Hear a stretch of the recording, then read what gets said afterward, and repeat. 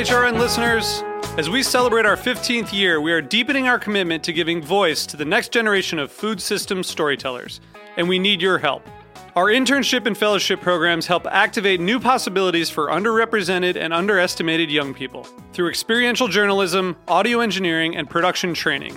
Through these unique programs, HRN helps food equity stewards build essential workforce readiness skills that expand their potential and foster economic mobility. Please consider supporting these critical programs. And with a minimum donation, you can be entered to win a dinner for two at an amazing restaurant in one of 8 cities and tickets to a concert at a great venue in one of those cities. We have incredible partners across the country who have donated, as they also share our passion for helping to educate the next generation of food systems storytellers. Check out heritageradionetwork.org/15 to donate and enter to win today. That's heritageradionetwork.org/15 to donate and enter to win today. And make sure you donate before March 31st. Thank you. This episode is brought to you by Escape Maker's first-of-its-kind virtual agritourism conference. For more information, go to escapemaker.biz. That's escapemaker.biz. Hi, and welcome to Opening Soon on Heritage Radio Network. We are your hosts, Jenny Goodman and Alex McCreary.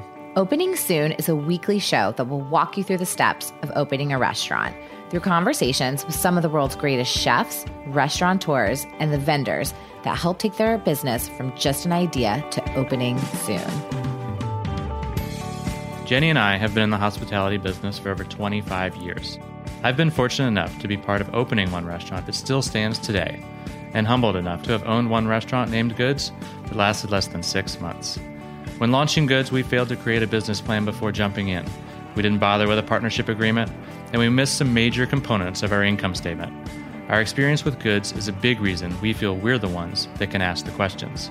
Basically, we need answers. Aside from our own firsthand experience inside restaurants, including one pretty epic fail, we are currently the founders of Tillet NYC, a hospitality workwear brand that has proudly outfitted over 4,000 restaurants and counting since launching our business in 2012.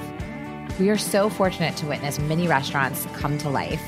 Being part of that journey is one of the best parts of our job, and we want to share that feeling and all those lessons that can be learned with all of you. Our goal is that this podcast will help bridge the gap between the teacher and the student, help alleviate some of the risk when you're opening your restaurant, and offer you some lessons that you might have been looking for when building your business plan. So the first 12-episode season will sequentially take you through the steps of your business plan, from choosing your partners to nailing design and to getting those doors actually open. We will be picking the brains of industry leaders, including Chef Missy Robbins, Camilla Marcus, and Steven Satterfield, just to name a few. So if you're in the process of building a business plan, just starting culinary school, improving or expanding in your current business, or just fascinated by what it takes to get the restaurant open, we hope this podcast will entertain, educate, and inspire you on your journey from idea to opening soon.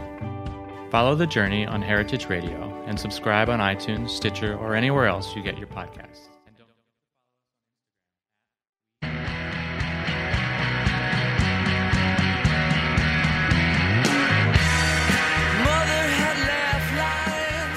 Good evening, and welcome back to the summer season of Eating Matters, where we talk about food policy and how it impacts all of us. I'm your host, Jenna Liut, and we're broadcasting live from Roberta's on Heritage Radio Network. This week, a landmark new report from the Intergovernmental Science Policy Platform on Biodiversity and Ecosystem Services was released, stating that nature is declining globally at unprecedented rates, and the rate of species extinction, about 1 million species to be exact, is accelerating. Joining the show to help unpack this report is Susan Casey-Lefkowitz, Chief Program Officer for the Natural Resources Defense Council, or NRDC. Susan, welcome to the show. Thanks so much for having me, Jenna. Okay, so before we get into talking about the report, can you just give us a little bit of an overview of what NRDC does? Sure. So the Natural Resources Defense Council, we've been around for about 50 years. We were among those who were helping write the very first environmental laws in the United States, the Clean Water Act, the Clean Air Act. And we're basically a group of scientists and lawyers and economists and policy experts, communicators, who focus on trying to help make sure that we have safe and healthy communities and that our nature and wildlife are preserved and that we're tackling the challenge of climate change through advancing clean energy. And we do that here in the United States and in our work around the world. And your role at NRDC, you direct tell me if I get this right, the Climate and Clean Energy, Healthy People, and Thriving Communities, Nature, and International Programs.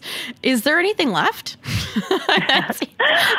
So at NRDC, I direct all of our programmatic work. And then in addition, we have a team of really excellent litigators who are helping make sure that, especially in this time of the Trump administration, that we're able to push back through going to court. Mm-hmm. We have a great team of communicators. We have a great team that focuses on how we interact with governments and build strong campaigns to help advance our work. Because, we take it all the way at NRDC. We go from thinking about the solutions that are needed on the policy front all the way through making sure that they not only happen in practice, but that they really make the kinds of changes happen that help us improve our lives and help us save our environment. Yeah, I imagine this is a particularly busy time for everybody at the organization, given our current political climate. Okay, so you have done some writing on the report, and obviously this is very much in your wheelhouse. And I think you called the report, was it horrific? Was that the right word that you used? Yeah, this global biodiversity assessment, it's really the first time that scientists from around the world have given us such a clear and tragic picture of what our current path is in terms of our natural systems and the destruction that is going to happen if we don't change the way that we're conducting business, the way that we're farming, the way that we're fishing, the way that we're using fossil fuels that are driving climate change. So what? Let's get into this report. How big of a undertaking was it? Who is responsible for contributing to it, and what kind of time frame does it span? So the UN pulled together a team of so many scientists, thousands of scientists from around the world, and every country in the world in some way has contributed to and supported the development of this assessment. And what they did is they basically looked at all of the different kinds of pressures that are on our natural systems, our land, our rivers, our oceans, and they tried to understand what that would mean for those natural systems, for the plants and animals that live in them, and also for us as humans, because, of course, we are so dependent on natural systems. I think sometimes we forget how interconnected the world is and how if we are hurting our natural systems and the wildlife that depend on them, we're also hurting ourselves. And it's been called a landmark report. What is so special about, was it like the way this conducted or just sort of like the breadth of information that it includes? What was really striking to me was that it was the first time that we had a report of this breadth, of this depth, that had such clear predictions and that showed that we're really accelerating the loss of our natural systems.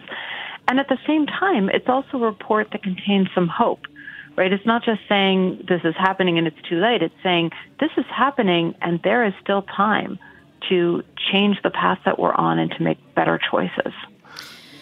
Okay, so what about in terms of the science though? Was there the new science that was conducted, or was it like a meta-analysis, and does that kind of affect the efficacy of the report in some people's opinion? Yeah, my sense as I've been hearing reactions to the report is that this is being seen as a very credible report. And it's being taken very seriously around the world. And what it's basically showing is that biodiversity is declining faster than at any other time in human history. The report predicts that of the 8 million species that we think are on this earth, 1 million are in danger of extinction if our current practices continue, some in the next few decades.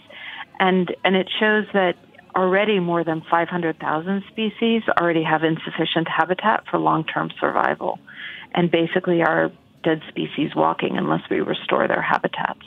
Why? I mean, this is going to seem like a super basic question, but why? Like, what is the kind of like important when you think about biodiversity? What does that really mean, and why is that like so inherently important and connected to everything that we do? Yeah. Well, let me give one example. So when we look at pollinators like our bees, we know that they're responsible for, 1 out of every 3 bites of food we eat. And bees pollinate the foods that we love, like apples and almonds and carrots and pumpkins and strawberries. And the value of bee pollination is estimated at around $15 billion a year. And bees are dying at alarming rates. This is something that I think we've become very aware of in the United States. We lose about 30 to 60% of honeybee colonies every year, and our native bee populations, like the rusty patch bumblebee, are also plummeting. And, these things are linked to pesticide overuse and habitat loss, to climate change and disease.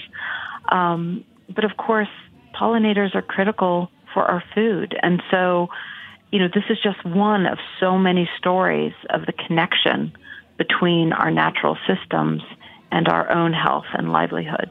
And I feel like that, as we become more urban, and you see like just a larger disconnect, certainly between urban and rural communities, at least in this country. I feel like that's probably that concept, my senses gets a little bit lost on people. Like we lose that connection point. Yeah, I think that's right. One thing that this report makes clear is that farmers are on the front line of this biodiversity crisis. And, when we're looking at potential solutions, one big area for solutions is protecting large interconnected natural systems, both on land and in the oceans. But another is moving away from agricultural practices that neglect our soil or poison our pollinators or destroy critical natural systems. And in the long run, those kinds of agricultural practices can actually be better for farmers and their livelihoods. Yeah. We have talked a lot about there's a couple of climate change reports, right, that came out in the past few months, the IPCC report and the National Climate Change Assessment, and those focus on, climate change. So how is this report different, or how does this report kind of like fit into or build on the findings from those previous? So the acceleration of climate change and its impacts is definitely one of the key causes of the loss of biodiversity that we're seeing around the world. But, others are destruction of natural systems, like through cutting down forests for things like tissue paper and toilet paper, or cutting down rainforests to plant palm oil, or overuse of species, as we see in many fisheries. The main thing that this report shows is that there's no one pressure on our natural systems. There's a series of pressures, and it's the fact that they're all happening at once and they're all getting worse that are causing such a stark decline in the future if we don't change our own actions. Yeah. I read that, that climate change is, I think one of the findings said that it's got a relatively low impact compared to some of the other causes, that was really striking to me because it's sort of been kind of like the focus, and certainly in the previous reports that I've read recently. But it has been a big focus, and I would say, my impression was that climate change is up there as one of the main causes of the biodiversity loss, especially looking ahead in the future if we're not able to change the path that we're on with climate change. But there are so many others, and climate change is rightly so seen as a just critically important global problem that we need to fix for so many reasons. This is one of them. Right. I mean, this is, if anything, just sort of opens your eyes to how many more causes there could possibly be. Okay, so if you had to kind of summarize the basic, the basic points for people, and then we can drill down on some, specific kind of stats that maybe you found particularly alarming. How would you kind of what's the 30,000 foot view of what this report says? Yeah, well, I mean, this report basically says that we are putting our natural systems and the plants and animals that live in them under such pressure that we're going to see a very different world just in a matter of decades than what we have right now.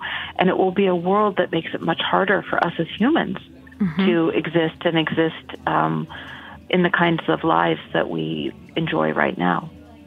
And then what are some of the statistics that you found, even surprising to you, even though you do this work every day? Was there anything that kind of caught you off guard?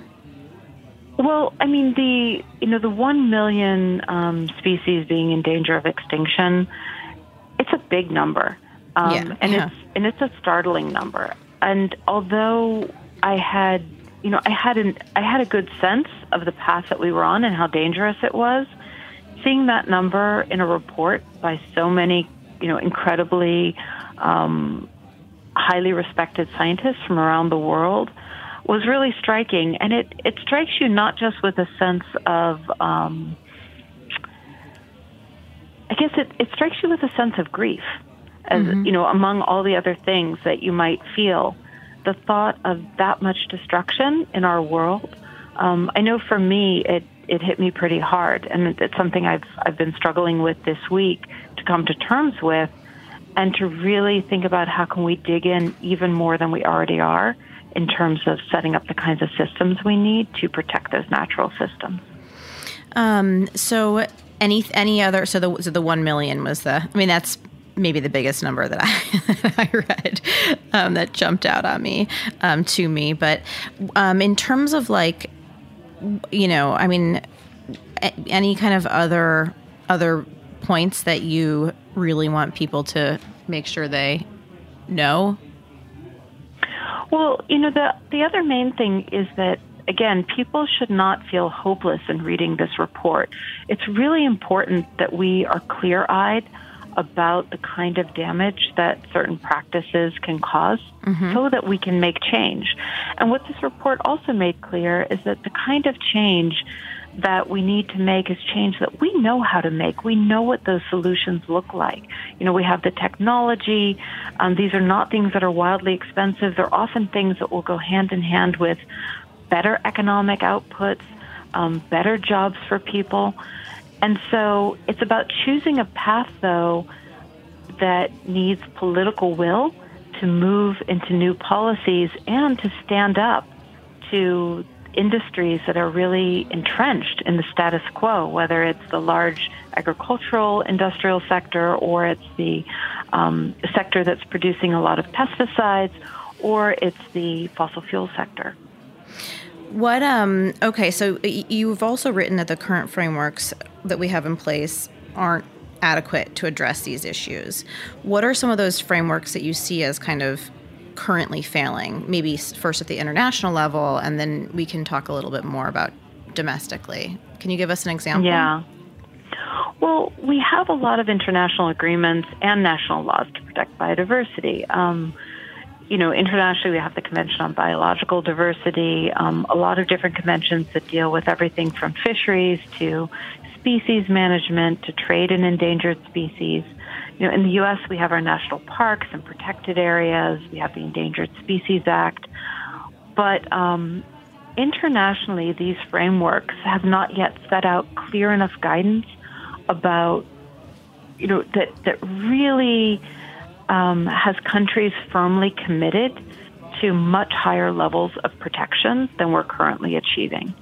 And in the U.S. right now, all of these things that we have and where they give us a framework to go further, to protect more, they're actually under threat by the Trump administration. So existing protected areas, existing monuments are under threat by the Trump administration. The Endangered Species Act is under threat by the Trump administration. And so we're actually living in a time right now where in the U.S., far from, kind of setting the stage to move forward with progress and good action in this area, we're actually having a government that is trying to undermine past action, past progress. Yeah, that is certainly true. But okay, so the U.S. is not really contributing at all to sort of the overall international push or step in the right direction. Are there other countries who are stepping in to lead the charge? Well, one thing that we're seeing is that there's a call internationally, and my organization, NRDC, is part of this, to secure a new international set of commitments under the Convention on Biodiversity. And those commitments would be to protect 30% of the land and 30% of the oceans by 2030 across the world. And that's the new kind of commitment that our natural systems need. So you can set commitments, but historically, have there, with sort of past international agreements, have those moved the needle? You can kind of come together and agree, okay, we're going to commit to X, Y, Z, but A, it seems like those commitments are really hard to even get, and then B, how do these things get measured and tracked, and who's holding these countries and their commitments accountable? Yeah. So basically, we have to hold each other accountable. Countries have to hold each other accountable, and the commitments have to be really transparent so that we as members of the public can be holding our governments accountable. And one of the new things in the system that we're wanting to see put in place is that countries would make those very clear and transparent commitments about what they're going to protect and by when. Mm-hmm. And then there would be accountability both to the citizens and to other countries in the world. With the existing treaty systems, we've protected about or set aside about 15% of the world's land and about 7% of its oceans.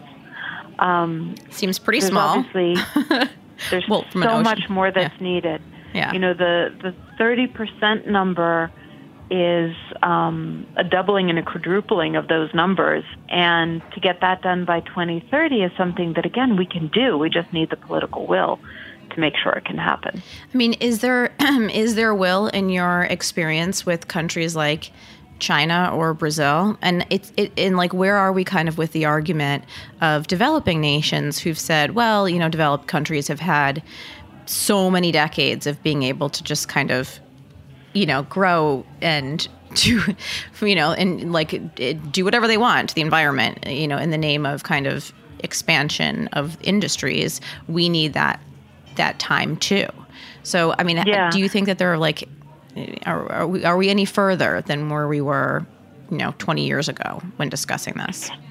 It's very different country to country. So, for example, in Brazil, the current president is talking about opening up new parts of the Amazon rainforest to further agricultural development. Yeah.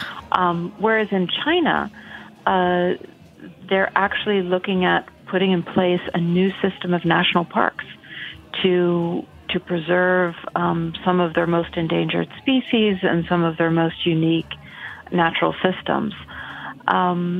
So we're seeing different things happening in different countries, and my hope is that this report will really be a spur for all countries to realize that the right path is one where we're protecting and taking care of our natural systems.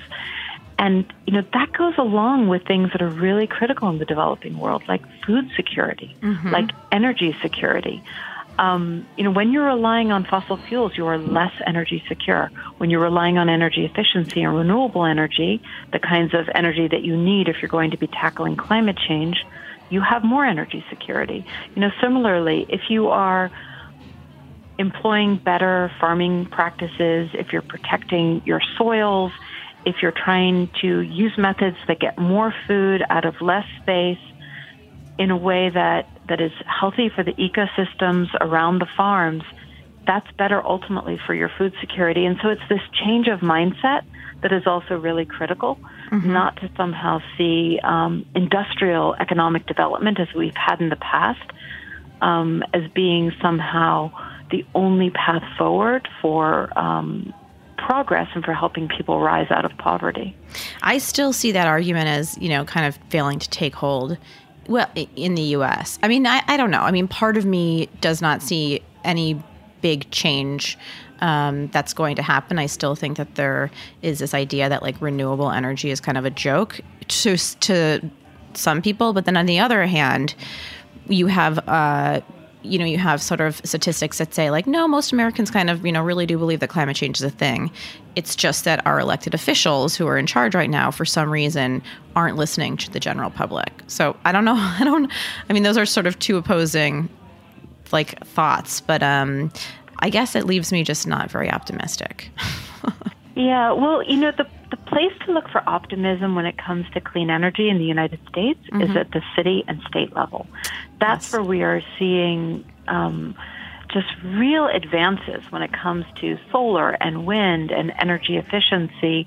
And then in the transportation sector, moving to smarter ways to move around, including electric vehicles.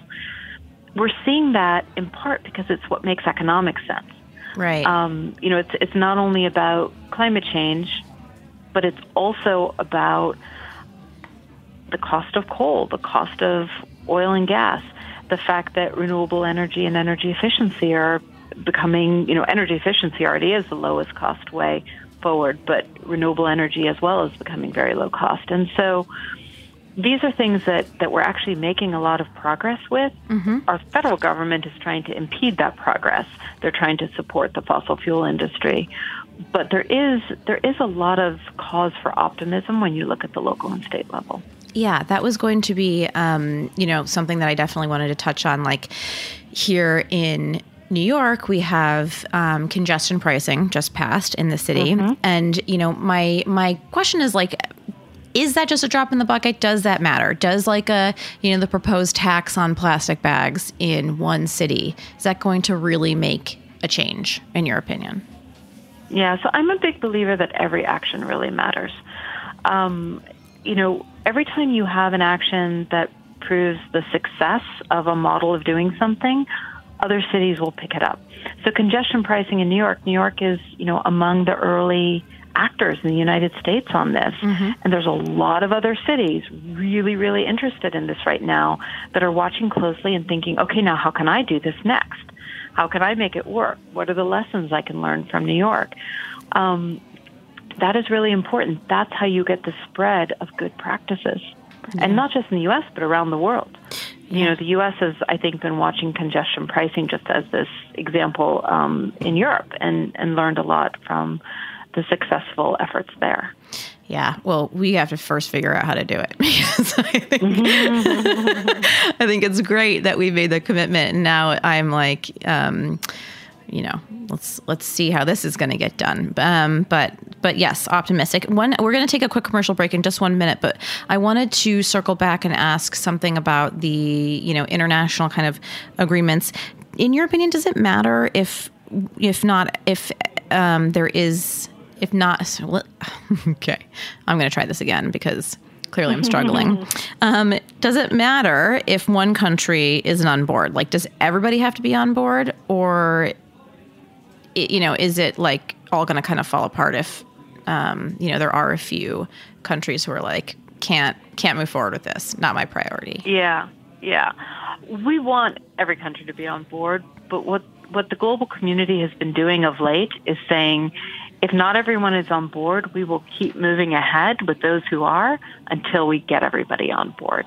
And, the U.S. has been the bad actor recently, but I think that the global community also knows they can see the action at the city and state level, and they know that the American people want to keep making progress, and I think that's been making a big difference. All right. Well, we're going to take a super quick commercial break to hear a word from our sponsors, but stay tuned for more.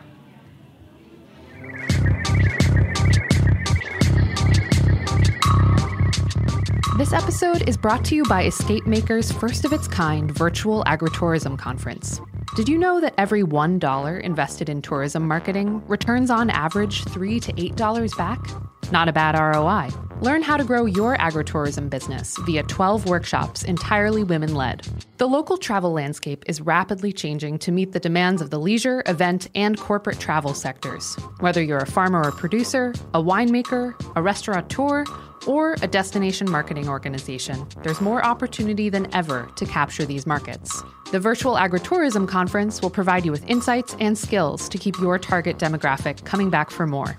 14 speakers providing 6+ hours of education that you can watch at your convenience anytime on any device.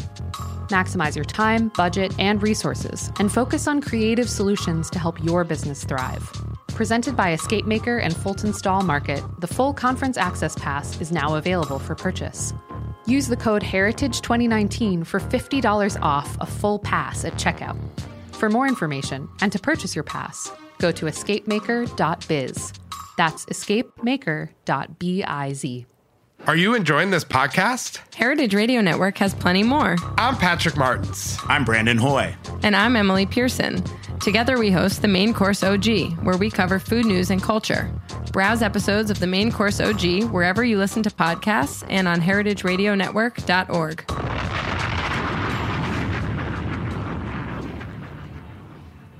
And we're back on Eating Matters, where today I'm speaking with Susan Casey Lefkowitz, Chief Program Officer of the Natural Resources Defense Council, about the UN Global Biodiversity Assessment. Okay, so we were talking about kind of like, what we need to do to move forward right before the break. And I'm wondering if we can spend a few minutes and just drill down on like some specific examples or policies that the organization, would really like to see that can help tackle some of the issues laid out in this report. So do you want to start maybe specifically around agriculture? Are there a few kind of initiatives? Are they policies? Are they like regulations? What would you like to see? Let's drilling down on ag specifically right now. Yeah, well, in agriculture, we've been really focused lately on the health of soil.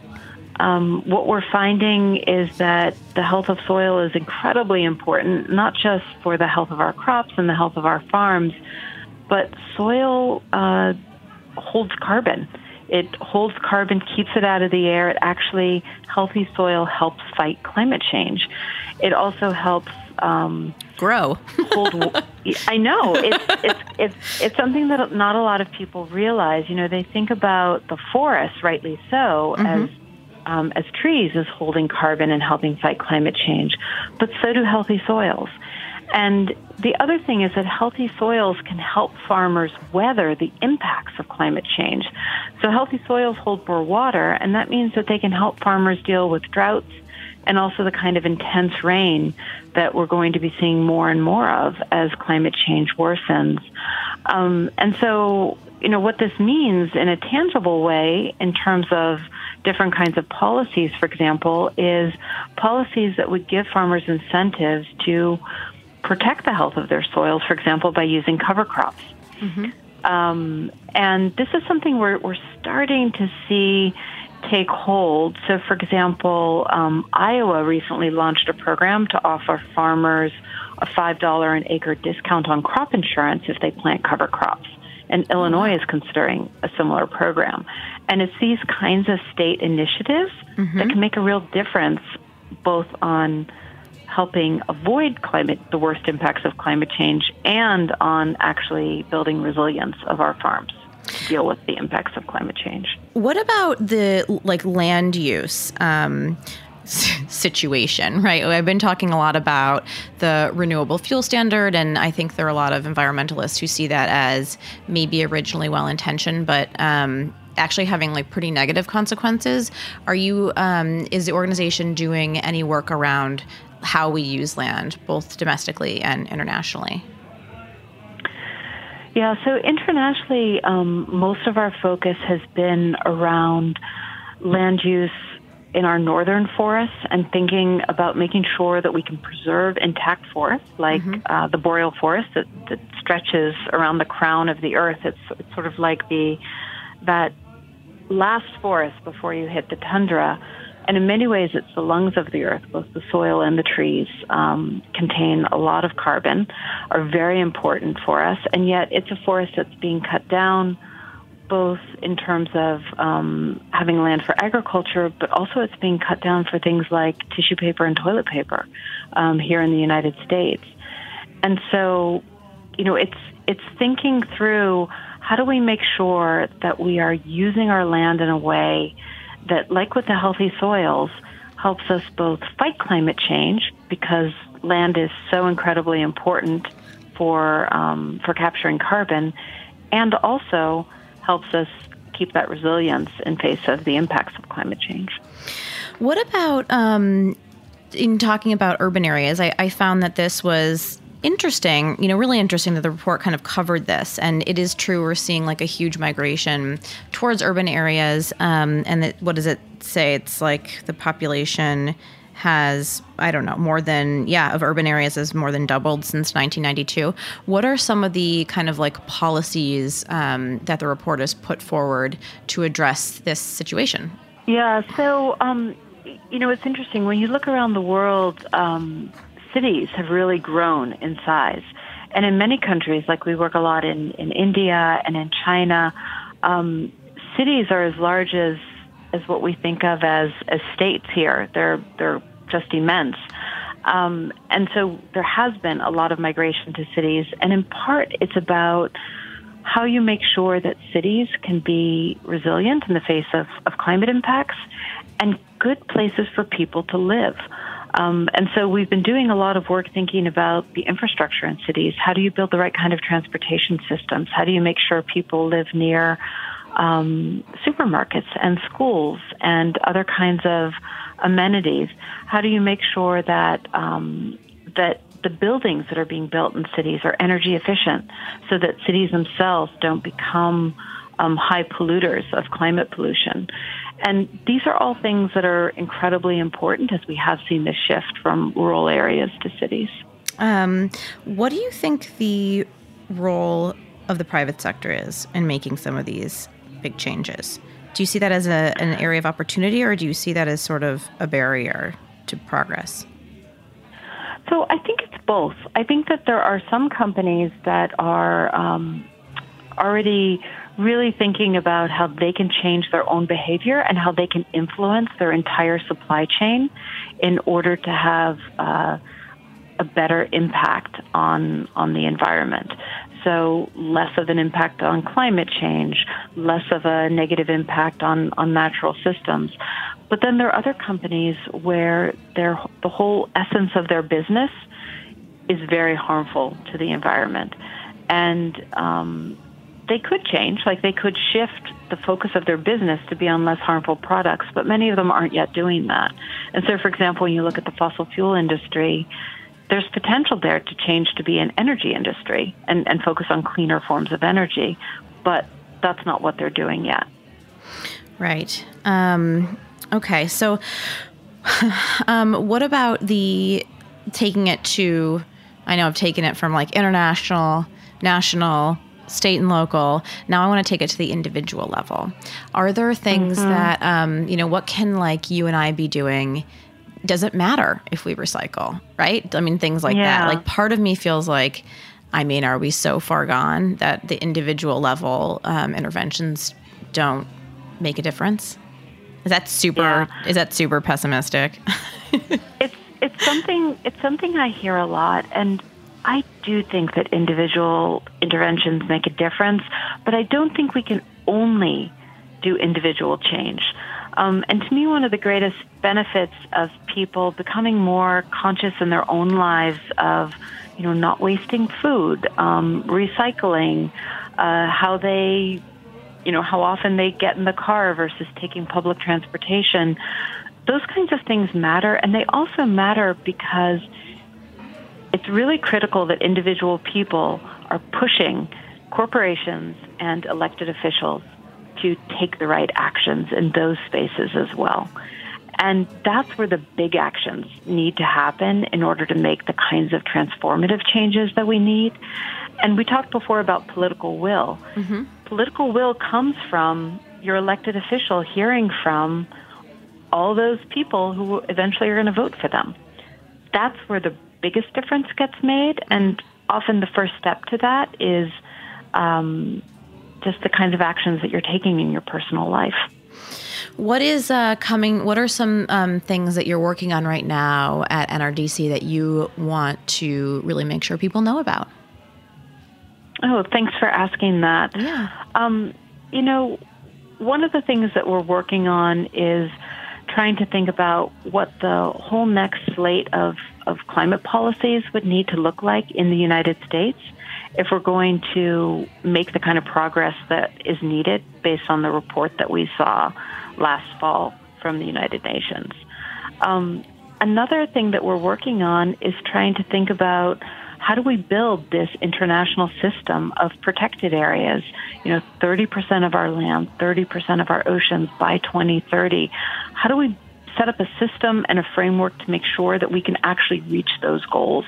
It's a hugely ambitious goal, and yet it's one that we think that, this report shows that now is the time that we have to be doing this. And so we're all in on working with the international community to make this happen. And for those listening, where can we go to learn more about the work that you're doing and follow it? So I would invite you to go to www.nrdc.org. And that's where you'll find blogs from our folks on many different environmental issues. You'll find good background information. You'll find exciting stories about some of the new projects that we're working on together with our partners around the world. All right. Well, we're going to have to leave it there. But Susan, I really want to thank you so much for coming on and joining us on this Sunday evening and helping us kind of unpack what is a very, very dense, complicated, information, and doing so in a way that's super easy to understand. So thank you. Yeah, thanks so much for having me. I really enjoyed speaking with you. Absolutely.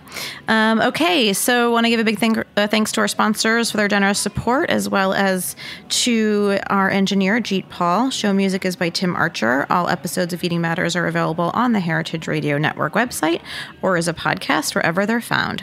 If you haven't done so already, please subscribe and leave me a comment. Let me know what you think. I'm Jenna Liut, and thank you for listening.